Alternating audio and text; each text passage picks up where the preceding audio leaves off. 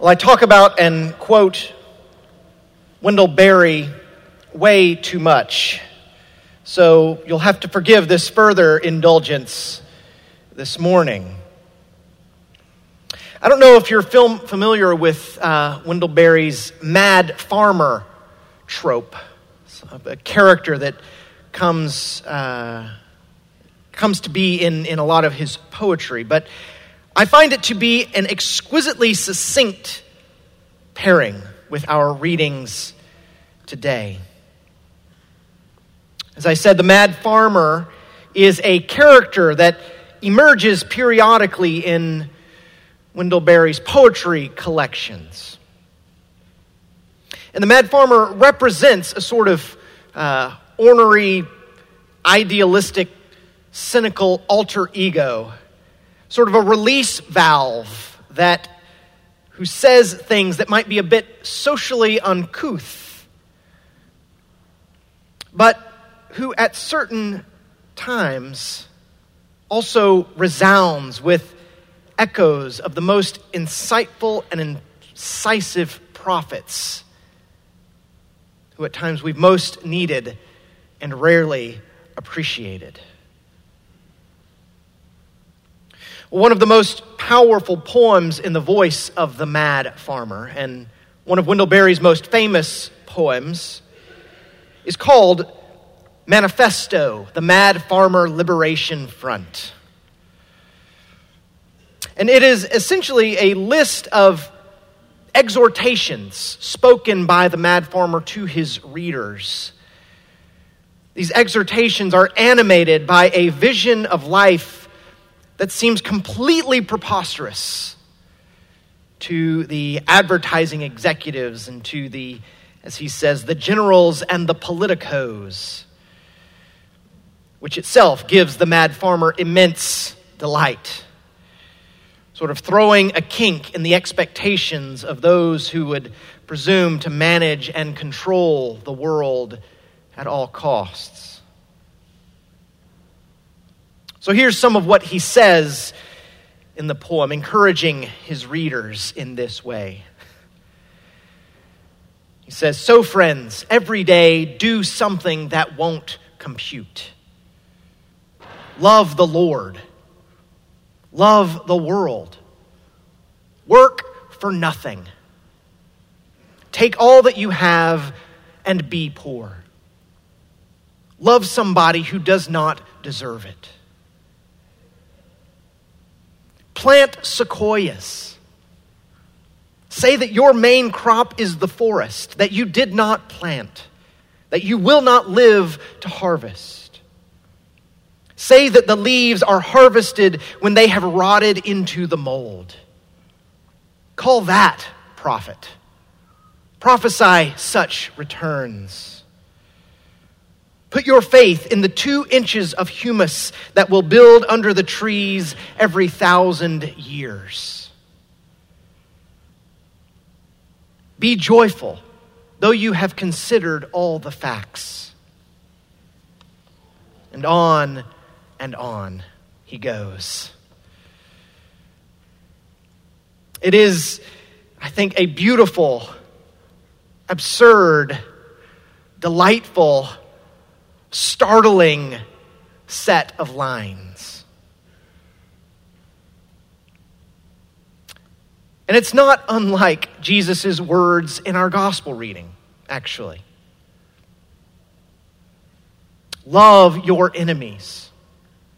Do good to those who hate you. Bless those who curse you. Do to others as you would have them do to you.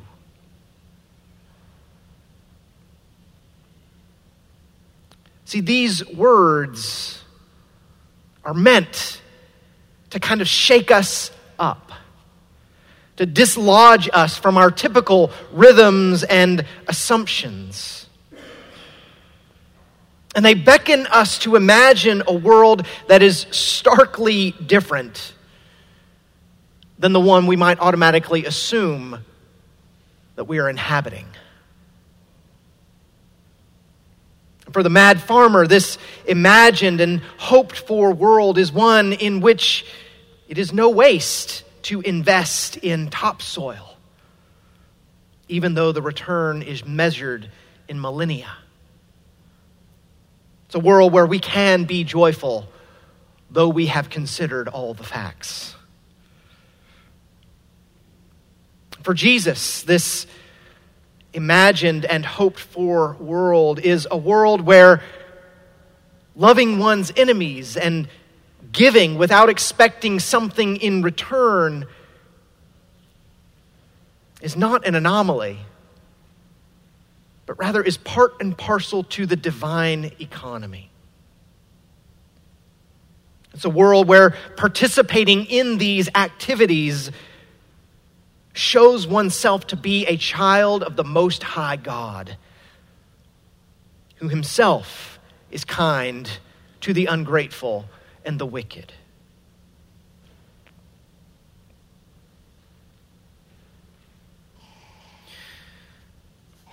Well, the mad farmer ends his long list of exhortations with a simple 2-word sentence. The entire poem ends with this simple sentence: practice resurrection. Practice resurrection. This is the summative word that exemplifies this absurd reality that is envisioned. Resurrection, the possibility of a different life, a new creation, a reality that bursts the seams of the small, precariously manageable world of love as transaction and making sure you get your due because surely no one else is going to have your back.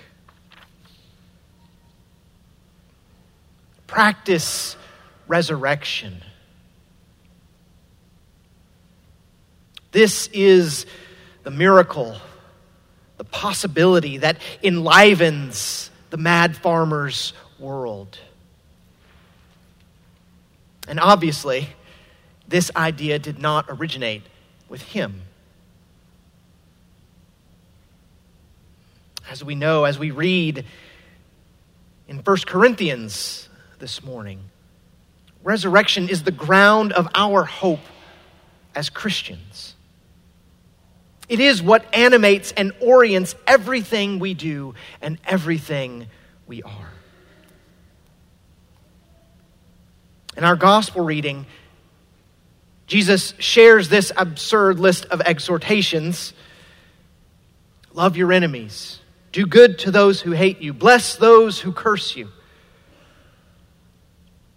He tells us these things not because it makes sense in the world in which we know so well,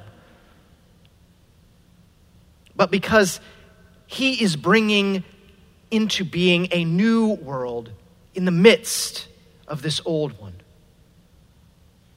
A world founded not on scarcity and the need to preserve one's due, but rather a world founded on his own resurrection from the dead.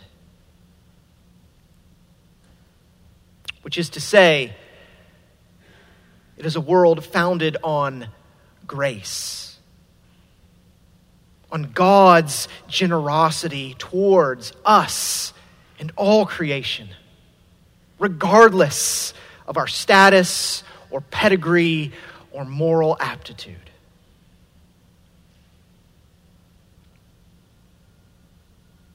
And in this way, Jesus himself is a sort of mad farmer. His words upsetting the powers that be, and his words enlivening, even if faintly, the hearts of those who find themselves on the wrong side of those powers.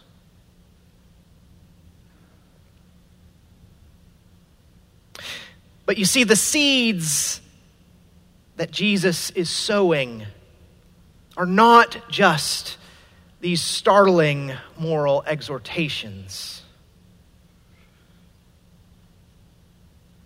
His madness reaches its peak when he sows the seeds of his own body into the ground, giving himself to death on the cross. The man of heaven becoming dust on our behalf in order to bring into being this new world that is completely unforeseen and that even now can only be seen by faith.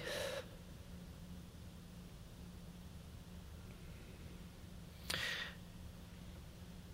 was talking with a friend this week who lately has been really struggling with a lot and has for a while been struggling. And so I was talking, he was wondering if things will ever really get better. And at one point he said, talking about the possibility of his own healing, he said, I have to hope for something better than the best thing that I can imagine. I have to hope for something better than the best thing that I can imagine.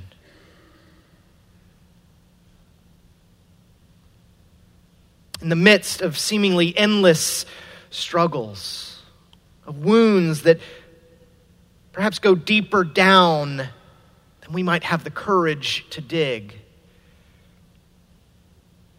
it strikes me that perhaps it is then our task to hope for something better than the best thing that we can imagine.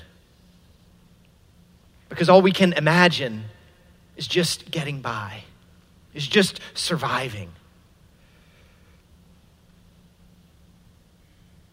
And that sounds exactly to me like what Paul is talking about in our reading from 1 Corinthians this morning. When he's talking about our hope in the resurrection.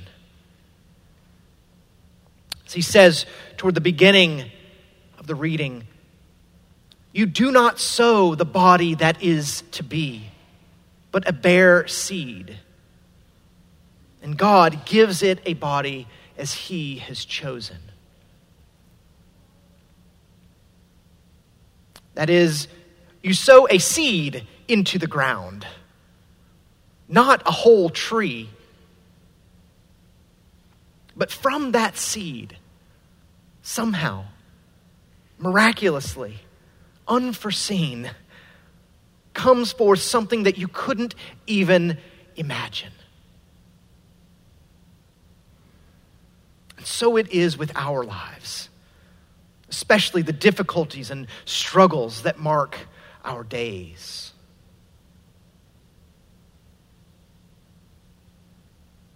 And still, it remains that this truth is often only apprehended by faith, which the letter to the Hebrews says is the substance of things hoped for. It's the conviction of things not seen. We cannot see the tree that is latent in the small seed being sown into the ground. Had it not happened before, we could not imagine an acorn becoming an oak tree. And so it is with the resurrection, this new creation reality. Had it not happened before, we could not imagine any other life. We couldn't imagine any other world than the one which requires us to exact vengeance on our enemies. We couldn't imagine a world that doesn't require us to see relationships as transactional enterprises or as threats or fears to be managed.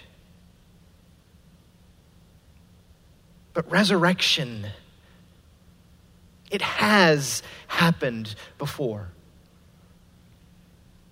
And it has happened in Jesus Christ, who sowed the seed of his own body, going into the ground and dying, only to rise again in glory and splendor, transforming his body of dust into the glorious, life-giving spiritual body that makes the whole creation new.